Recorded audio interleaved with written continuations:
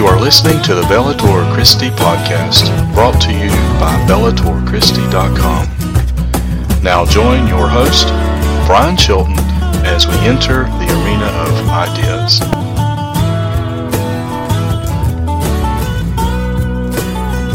Taking up the sword of Christian theology and the shield of classic apologetics, while taking Christian truth into the arena of ideas. This is the Bellator Christi podcast, and this is your host, yours truly, Brian Chilton.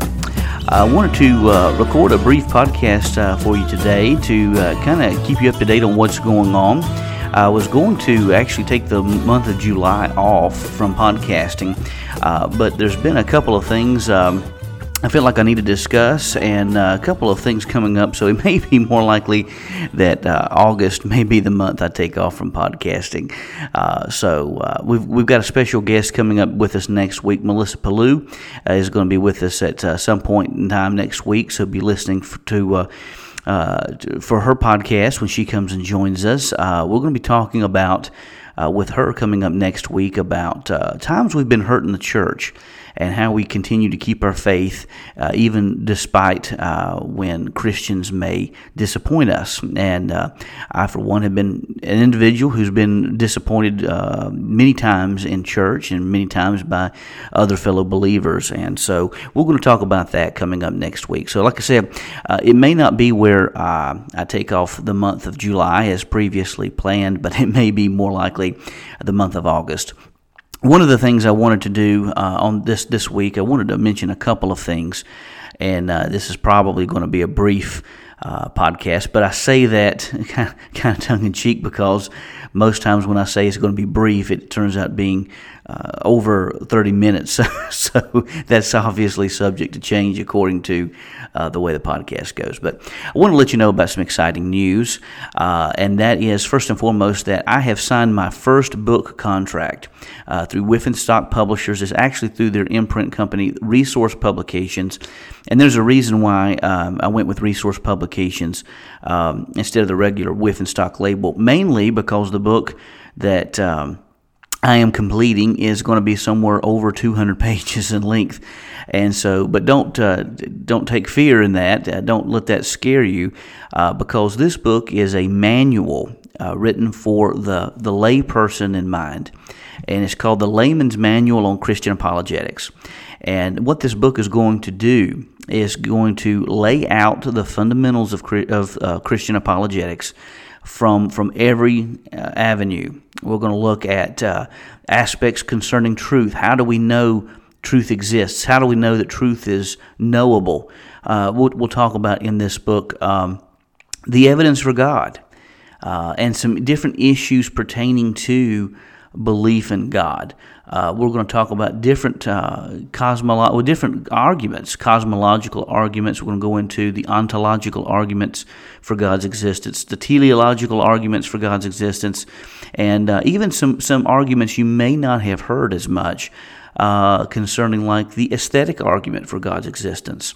We're talking about that, talking about some other issues pertaining to the arguments of God's existence, like the information argument. That doesn't get a lot of attention. So I'm going to talk a little bit about the information argument and the power found in that. We're also going to talk about the moral argument in this book. We'll talk about the moral argument. We're also going to talk about theodicy and looking at the issues with the problem of evil. And then we're going to take a look also at the historicity of Jesus' resurrection and the reliability of the New Testament. We'll take a look at several different avenues, several different aspects pertaining to the historicity of Jesus, the reliability of the manuscripts, and much, much more. So we're going to have also some appendices attached to this book that I think is going to be very helpful. And so again, this I'll be submitting the information to the publishers sometime this September, and at least the final draft of the book to them in September, and then from there, depending on how long the process goes, it may be late this year or maybe early next year before the book is published. But I'm looking forward to this, and I think this is going to be a good venture. I appreciate Whiff and Stop Publishers for taking me up on this project, and looking forward to working with them. I think this is going to be not only a benefit to the world of apologetics, but I think it's going to be a benefit for those who, especially those who may not have advanced training in apologetics, but they want to know, and maybe they don't have the time to go to seminary. Maybe they don't have time to devote themselves to extended period of research, but they want to know the fundamentals of Christian apologetics. That this book is for you, and it may even be for the seasoned apologist. That there may be some areas in your training or in your studies that you may want to beef up. And so hopefully this book will be a benefit for you. Maybe it'll be a good resource for you, if nothing else. So I think that this, I'm thinking this book will be a good resource for the church in general. And I'm looking forward to getting this published. I'm really looking forward to getting this published and getting this out in the hands of people so that it can be a benefit to the church as a whole. So I wanted to mention that first and foremost. And secondly, I also want to mention on this podcast that he's passed. It's been 19 days since he's passed, but I wanted to mention the passing of one Norman Geisler. Norman Geisler is when you think of Christian apologetics, one of the guys you think of is Norman Geisler. He has written voluminously on the issues of apologetics. I never had a chance to really meet him. I met him in person, but I never had a chance to really get to know him. I met him in person a couple times, but it was never where I got a chance to get an autograph or I got a chance to get a photo taken with him. But I heard him speak at the National Conference on Christian Apologetics, and he did a phenomenal job. Now was not a very charismatic speaker in the sense that he's not going to put on a show for you, but he's very deep in what he says, and the level of intelligence the man has is phenomenal. And so I think that I wrote an article recently on this very issue about some challenges that Norman Geisler's passing leaves behind, and I think there's several challenges that he does leave behind. In fact, he leaves a hole in the world of Christian apologetics, a hole that must be filled.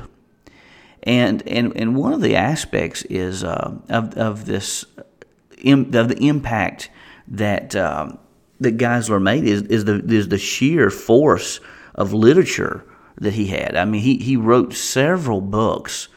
I'm thinking of the Baker's Encyclopedia of Christian Apologetics. One of my favorite Geisler books is probably Chosen but Free. I like how he takes a balanced view of divine sovereignty and human freedom, and he warns in this book about how taking too strong a view on either side can be problematic and may lead a person to go beyond the scope of what Christianity discusses or what Christianity presents. And so I think this is one of the challenges. I think that we need to have individuals, and I think obviously Molinism, even though he went the road of Thomism, and I'm still somewhat mostly a Thomist. I'm a Molinist mainly because of my view of middle knowledge. That's what makes me a Molinist. Okay, so. But, even though he may not have been a Molinist, I think he holds this middle ground, and I think we need individuals to not get so carried away with Calvin and not to get so carried away with Arminius or Wesley or any of these other theologians, but try to find a balanced view, because I think so often is the case, no matter who you are, no matter who you listen to, it seems like when people get too staunch of an opinion on these issues concerning one side or the other, then there are logical and biblical holes, gaps they leave open to their theology. So we need individuals to take the place of Geisler, to step in the gap and be defenders of a balanced view of divine sovereignty and human freedom. And that is one of the things, that's one of the challenges I think we see in Geisler's passing. We need that. We need individuals advocating for that. And I think there are people out there But that's something I think that's very important. Secondly, we have to ask the question, who will take his place in writing? As I mentioned, he wrote several different books, and his passing leaves a hole. I mean, obviously, I think he had many more books in him that he could have written. But the question is, who will step up to the plate? Who will spend the countless hours needed to write books and that will equip the church? Our generation needs someone to continue the writing that he does, that he did. Someone to continue the writing. I never will forget one of the quotes that he had, one of the statements he had when I heard him in person at the National Conference on Christian Apologetics. He stressed and emphasized the need for Christians to read more.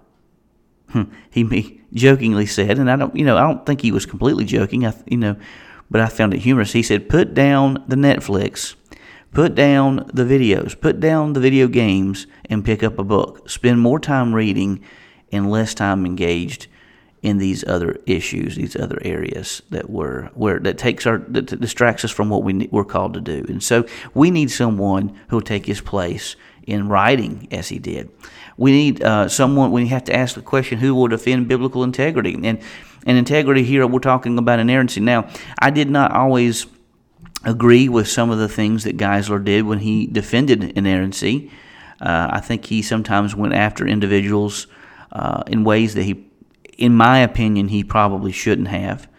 I think sometimes it's easy for us to get too black and white in our viewpoints on certain issues. And so while the issue of biblical inerrancy is debated among apologetic and theological circles, I do think that at least we can say the integrity of Scripture. And let me just say at the outset, I'm an inerrantist. I believe the Bible is inerrant. Okay, I believe that. But I respect and I understand those who take different perspectives. And I don't necessarily think that they're heretical if they take a different perspective. Because at the end of the day, the thing that matters is the resurrection of Jesus. Now, does it matter that the Bible is inspired, infallible, and inerrant? Absolutely. Absolutely. But even if there are errors in the Bible, if Jesus is still risen from the dead, Christianity is still true. Okay, it all comes down to the death, deity, and resurrection of Jesus. If those things are true, then Christianity is true regardless. Now, having said that, do I believe in biblical inerrancy? You bet I do. That's why at Bellator Christi, I've spent a lot of time defending the traditional viewpoint that Matthew was written by the Apostle Matthew, that John was written by the Apostle John. Now, could he have had a scribe? Yeah, of course he could have. He could have had a scribe document the things he did. Could it have been that he wrote 2 books earlier in his life and they were compiled together in the Gospel of John? Yeah, absolutely that's possible. But still, the material comes from the beloved disciple who is John the Apostle. Okay, so I hold that view. I hold that Mark wrote his gospel according to the teachings of Simon Peter. I hold that Luke was written by the physician who was an associate of Paul. I hold that Paul wrote all 13 letters ascribed to him. I believe that the Revelation and the 1st, 2nd, 3rd books of John were written most likely by John the Apostle. Even if it was written by John the Elder, I think 1 John was most certainly written by the same author of the Gospel. But even if 2nd and 3rd John and Revelation were written by another person called John the Elder, again, that's not going to be anything that's going to demerit inerrancy. Now, I think they were all written by the Apostle because I think he was a teacher in Ephesus, as a tradition states. So I'm a traditionalist in that regard. Okay, but having said all that, I think we need individuals who are going to defend biblical inerrancy, biblical integrity, the integrity of Scripture, and all that it purports. So I think we need individuals who are going to do this, who are going to stand up for the inerrancy of Scripture, because quite frankly, this is one area that is easily tossed aside. And I heard, I think it was Daniel Aiken said that it used to be that every 70 years biblical inerrancy had to be defended, and now it's coming down to like 30 or 40 years. Every 30 or 40 years it has to be done. So we need people who are going to stand up for the integrity of Scripture. And then lastly, I think we need individuals like Geisler who are going to defend the truth. It's easy in this culture to become wishy-washy in certain areas, and the culture, I think, encourages us to do that. But we need, like Geisler, individuals like Geisler who are willing to stand for the truth. And so that's a question we have to ask ourselves. Do we have individuals who will do this? Yeah, I think so.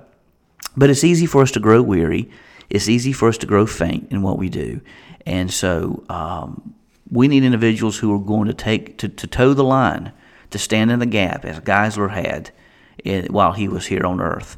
We need individuals to do that very thing. So my encouragement and my goal is to at least try to offer a little bit of some, to offer something, and hopefully, as I mentioned, this first book will hopefully be a valuable resource to the church, and this has only whet my appetite to write more. So, but I would encourage if maybe there's someone listening to the podcast today to be an advocate for truth, to stand up for the things that are worth standing for, and make the main things the main things. And that's what so often we as a church can get so distracted by all the little minutiae that really don't matter. Let's all make the main things the main things and stand for the truth, because if we don't, who else will? And the reality is no one. So in this brief podcast today, I just wanted to give you the announcement on the book, in the Layman's Manual on Christian Apologetics, and also mention very briefly the passing of Norm Geisler. So again, coming up next week, we will have, God willing, Melissa Palou with us as we talk about how to keep the faith in Christ when the church lets you down. And so we're looking forward to that. So again, we say to you, God bless, and again, we'll see you back the next time we step into the arena of ideas. You've been listening to the Baltimore Christian Podcast.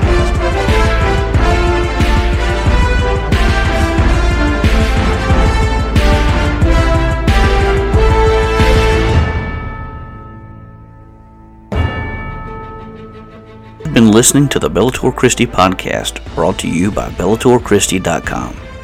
The opinions of our guests represent their own and may not reflect those of Bellator Christi Ministries or its affiliates.